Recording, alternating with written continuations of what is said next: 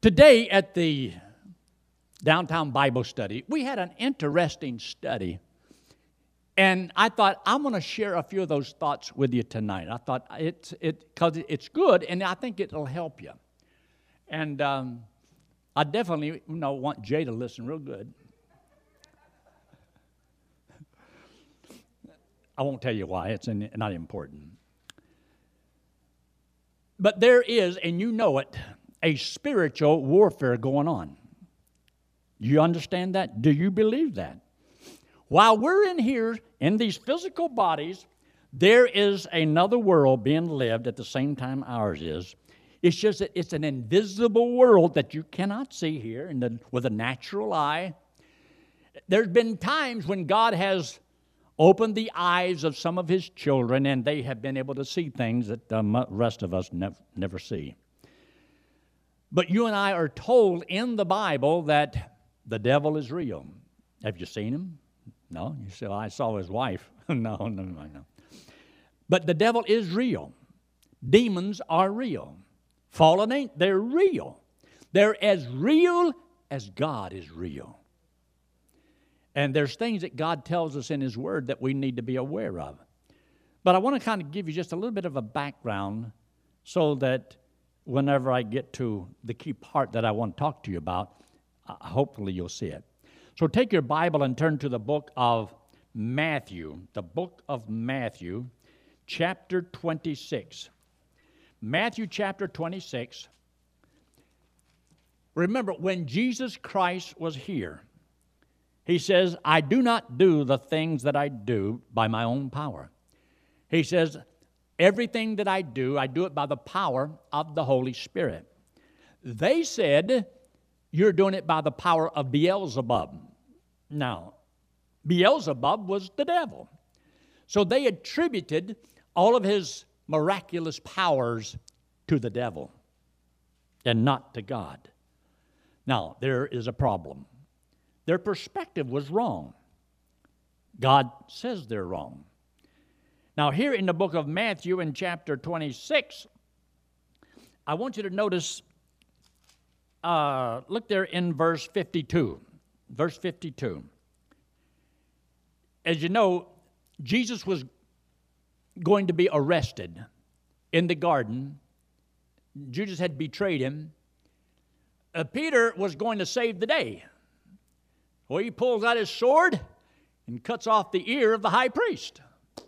Isn't that a wonderful thing? Now, we know that Jesus put his ear back. Now, why would I want to arrest a guy that can put a guy's ear back on his head? Something must be wrong with them. I mean, if he can do that. They even got critical of Jesus because, hey, he goes by and he takes his tree and he curses a tree. I mean, what kind of a guy is this? Yes, but do you understand it withered? It withered. Whatever power he had, it was real. They saw it, and he walked on water, raised the dead, did all of these things. But he says, I do it by the power of the Holy Spirit. Now, there's something here. And he makes this statement as he talks to Peter. He says, Peter, put up your sword. In verse 52, put up again thy sword into its place. For all they that take the sword shall perish with the sword. Thinkest thou that I cannot now pray to my Father, and He shall presently, right now, this moment, give me more than 12 leagues of angels? A league, according to the Roman definition of the word, could be anywhere from 3,000 to 6,000 military troops. I mean, and this is 12 of those. Do you know he's talking about over 70-something thousand? That's an awful lot of angels. We often hear that song, He could have called 10,000 angels to destroy the world and set Him free. But they're just talking about 10,000. How many angels are there? I don't know. But he says, I could ask right now my Father, and He could send me about 70-something thousand. He says more than that. See what he says? more than 12 leagues of angels. But how then shall the Scripture be fulfilled that thus it must be? In other words, there's things that the Scripture says must happen, and Jesus couldn't do anything that would violate the fulfillment of any Scripture. I like that. It means that he must know how he must die. True? He knows how he has to die. He knows what is going to lead up to it. And everything that he did, it was about the fulfillment of Scripture. So, who were these 12 leagues of angels? Now, you and I, as we know, have never seen an angel. Except me. No. But there are angels that you cannot see. And he says, I can ask now, presently. Now, if he has all these angels, what does he need them for? He even talks about his armies that he's going to be bringing with him and so on. So there is an awful lot of things behind the scenes that you and I can't see. But I think there's some things that we can understand. Take your Bible and turn to the book of Revelation in chapter 12. Revelation in chapter 12. I want you, along with myself, to understand a little bit more about how prayer works. Prayer is piercing that invisible wall. That prayer that you and I pray to the Lord, it has to be heard by the invisible world. God is a spirit, must be worshiped in spirit and in truth. We're praying beyond this veil. We are not limited to what we see or hear or the physical abilities or talents you and I have. We're not limited to that. There is a lot we could avail ourselves of if we only chose to do so. I mentioned this before, but let me just mention to it again. All right? I'm one person. I could say, okay, I am going to play the piano. And I'm going to lead the singing. And I'm going to play the guitar. And while I'm doing all of this, I want to run the soundboard. And while I'm doing all of this, I want to direct the choir. And then while I'm doing that, I want to sing in the choir too. And I also want to be the usher, that takes up all the money. Have you noticed all the people that take up money get new cars? No, they don't. It's a joke. I want to take up the money. I want to make the deposit. I want to write the checks. I want to be the one that cleans the church. You say you can have it. No, I'm just joking. I want to clean the church. So I want to be the janitor. I want to cut the grass. I want to edit all the programs that goes on the radio. If I was to make a list of all the various things that's done, I want to keep the nursery. Not really. Everything but the nursery. So I could go through a list of all the things that are done and say, I want to do them. How long do you think I'd last? But wouldn't it be a shame if we had all these wonderful people to do all these different jobs, and then I would try to do it all myself and nobody else gets to do anything? What in the world would I be thinking? Think for a moment. If this thing about angels is true, if this thing about prayer does avail much, the Scriptures tell us that the prayer of a righteous man availeth much. Isn't that found somewhere in the Bible? James chapter 5? Very good. So it's in the Bible. And it gives us illustrations about somebody in the Old Testament who prayed that it wouldn't rain for 3 years or 3.5 years. All kinds of stuff. It's a powerful book. The Bible gives us the idea that prayer works. Our problem is we don't know how it works, so therefore we don't do much of it. We just think about things, and we may just pray a little bit of this and a little bit of that, but I'm talking about taking it seriously. Do you really believe that when you pray and you talk to God, something's going to happen? We're supposed to believe that. So there's somebody on the other side listening to our prayer and is supposed to execute some kind of a response to what we've asked for. Let our request be made known unto God. So there's a spiritual war that goes on. Now notice this. Here in the book of Revelation in chapter 12, notice in verse 3. And there appeared another wonder in heaven, and behold, a great red dragon having 7 heads and 10 horns and 7 crowns upon his heads, and his tail drew the third part of the stars of heaven, and did cast them to the earth. And the dragon stood before the woman which was ready to be delivered, which was the nation of Israel, for to devour her child as soon as it was born. And that's why we had all those little babies murdered. You see, the devil was stabbing at one baby, and that's why all those other babies were killed. And a lot of things Satan doesn't know, that if God allowed him to, he would intervene and keep the word of God from being fulfilled. That's why I believe there's certain things that God doesn't reveal to us, lest we would try to change the course of events that are prophesied that has to be fulfilled. Interesting. But now notice what he says here in verse 7. And there was war in heaven. Michael and his angels fought against the dragon, and the dragon fought and his angels. So we know there's 2 groups here. Michael has his angels, and the devil has his angels. The good and the bad. The good and the bad. So,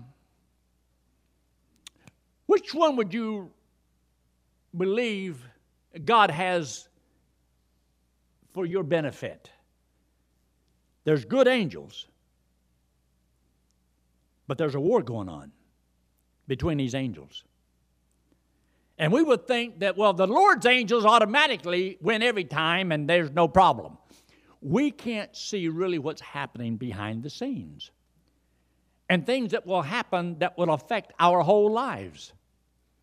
But as I read the scriptures, it gets very interesting to me because I'm always trying to figure out something. Look what he says in verse 9. And the great dragon was cast out, that old serpent called the devil and Satan, so we know who he is, which deceiveth the whole world.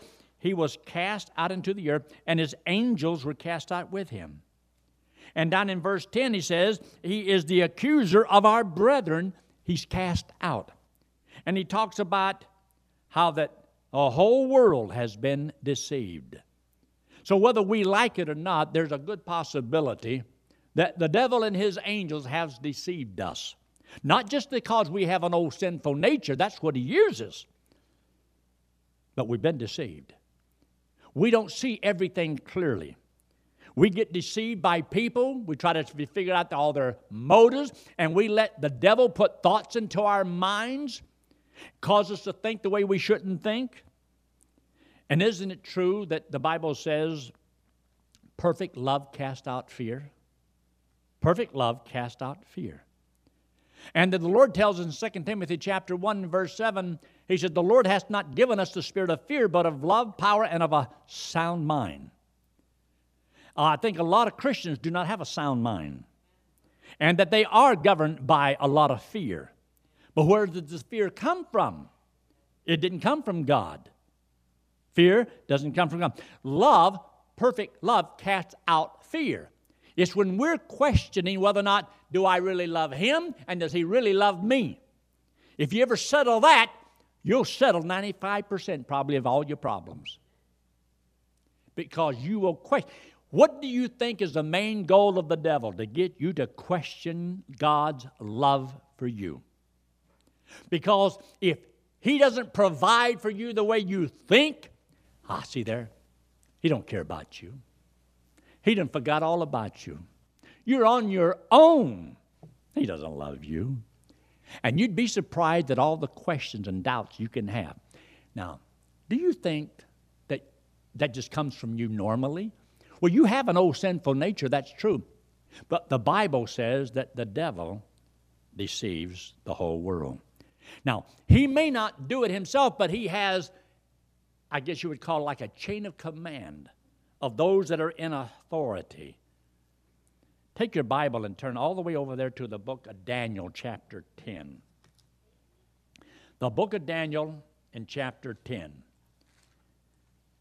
Now, you wouldn't think that there was a problem back there in Daniel's time with, things like dealing with angels. I mean, he was just a good man. And, he had an incident with some lions at one time. But nothing real serious. But Daniel in chapter 10, look there in verse 1. In the 3rd year of Cyrus, king of Persia, a thing was revealed unto Daniel, whose name was called Belteshazzar, and the thing was true, but the time appointed was long. And he understood the thing and had understanding of the vision. In those days I, Daniel, was mourning 3 full weeks. 3 full weeks he mourned. And the Bible tells us that he had prayed and talked to the Lord and searched his heart, seeking for the will of God. And it seems like, I guess God must not have heard him. He must have took a vacation. So here in Daniel in chapter 10, you see in verse 7, he says, and I, Daniel, alone saw the vision. For the men that were with me saw not the vision, but a great quaking fell upon them, so that they fled to hide themselves, and left him all alone. But he got to see something and hear something that was very interesting. Now, it's not as important at this point to try to figure out, this man, because it looks like the man is the Lord. If you look there in verse 5 and so forth. But whether it is or not, that I haven't figured it all out. But there's something strange going on here, because Daniel was given a vision. Daniel wanted to know the understanding of the vision. Daniel had somebody appear to him. And whenever it happened, he told him something that was really strange. Wonderfully strange. You see, look down there in verse 12. Then said he unto me, fear not, Daniel, for from the first day that thou didst set thine heart to understand, to chasten thyself before thy God, thy words were heard, and I am come for thy words. 3 weeks later. Now, Lord, can't you move faster than that? Now, I understand that there's, different periods of time and different dispensations, but understand just a little bit about the spiritual warfare that goes on behind the scenes. You'll notice what he says here in verse 13. But the prince of the kingdom of Persia withstood me 21 days, 3 weeks. But lo, Michael, now I wonder who Michael is. Didn't we just read about Michael in chapter 12 of the book of Revelation? Michael and his angels? I believe it's the same one. This is Michael the archangel. And look what he says. Michael, one of the chief princes. That means he wasn't the only one. He was one of others. And how many princes were there? I do not know. But he says, came to help me, and I remained there with the kings of Persia. Now am I come to make thee understand what shall befall thy people in the latter days. For yet the vision is for many days. So there's things that they know, things they can do, but battles they must fight. In other words, there has to be some kind, I guess you could call it, rules of engagement in the spiritual realm. Where when they fight, can they kill one another angels? I ain't figured that out yet. You're dead. But there is a battle that goes on. And there have to be rules. God has to do everything right. The Satan wants to do everything that's wrong. But I do believe he has limitation in his power. Why would I think Satan is limited about some things that he can do and some things he can't do? And you'll read that in the book of Job, chapter 1 and chapter 2 in particular, where he appears with the sons of God, and the Lord says, hey, where you been? He says, oh, just running up and down through the earth, seeking whom I may devour. And the Lord said, hey, have you ever considered my servant Job? And the devil said, what good would it do? You have him protected. You put a hedge about him, and I can't get at him. He said, but you take that hedge away, and he'll curse you to your face. The Lord is the one that sicked the devil on him, on Job. The Lord did that. But the Lord wanted to show to the devil that there was somebody who loved him more than anything else in the world.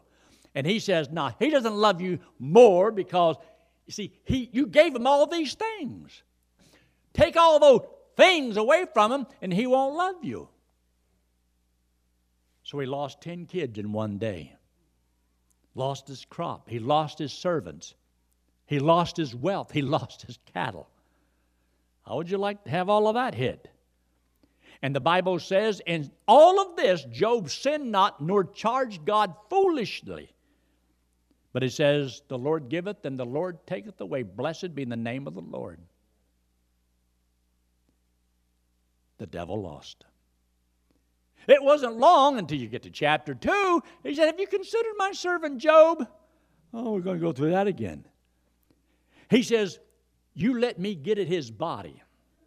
A man will do anything for his life. Let me get at his body. And so the Lord says, okay, you can get at his body, but you can't take his life. See, the devil has limitations that God puts upon him about what he can't do. And yet there's things that he may permit him to do. Did you know that every once in a while you and I might need to really be tested? Ugh. But you see, if he told you when he was going to test you, how he was going to test you, would annul the reason for the testing. So he doesn't tell you anything. God doesn't tell you. Only that you know what God can do, what the devil can do, and you're to be aware of that and be found faithful. When it appears that God has totally failed you, you keep serving God. Now, did Job have anything happen to him? He struck his body with boils all over his body, and he sits there in an ash heap with broken pieces of pottery scraping himself. And his wonderful, loving wife, who bore him 10 kids, says, Folksy, why don't you just curse God and die? Every man needs a woman standing right behind him. And still Job would not sin against God. He maintained his integrity. Did you know your trust in the Lord is what integrity is about? Your character is revealed by how much confidence do you really have in what God says. Do you really want to know how strong you are? Kind of scary, huh? And sometimes we can't let our light shine unless God turns out all the other light. And when you see his hand moving for the light switch, no, change my mind. No, don't do it. Don't. And you'd be surprised, like Moses had made the statement, I don't want to see how wicked I really am. I don't want to see how wicked I really am. We are afraid of truly being tested to the hilt because we're afraid of falling apart. We're afraid of saying and doing something to really ruin our testimony. So we pray that God put a hedge about me and protect me. Don't let that dirty bird get at me. Protect my wife and my kids. Because we don't want to find out. We want to be able to go through life totally protected. We want the Obama health care. from the cradle to the grave. So nothing happens. Everything's covered. I think we're in a heap of trouble. Now, take your Bible and turn to 2 Corinthians chapter 10. 2 Corinthians and chapter 10. 2 Corinthians chapter 10. And this is what he says in verse 3. For though we walk in the flesh, that means in the body, in this physical body, we do not war after the flesh. Get this. For the weapons of our warfare are not carnal. They're not guns and bullets and knives. We're not fighting that kind of a war. God says his war is a different kind of a war. It's a spiritual warfare. It's to try to capture the minds of an individual. And to capture the mind, you can't use force. You must do it with truth. If God captures your mind with truth, he's got you. And see, God wants to take, and this is your stronghold up here. This is why you do everything that you do. So we want something that can pull down all of those things that are against Christ out of your mind, so that you are surrendered mentally. Look what he says in verse 4. For the weapons of our warfare are not carnal, but mighty through God to the pulling down of strongholds. And you ought to underline that part. Mighty through God. If you're not strong in the Lord, you are not strong. If your prayer life isn't strong, you are not strong. No man can be greater than his prayer life. If you don't pray, you will not have the spiritual strength that you're supposed to have.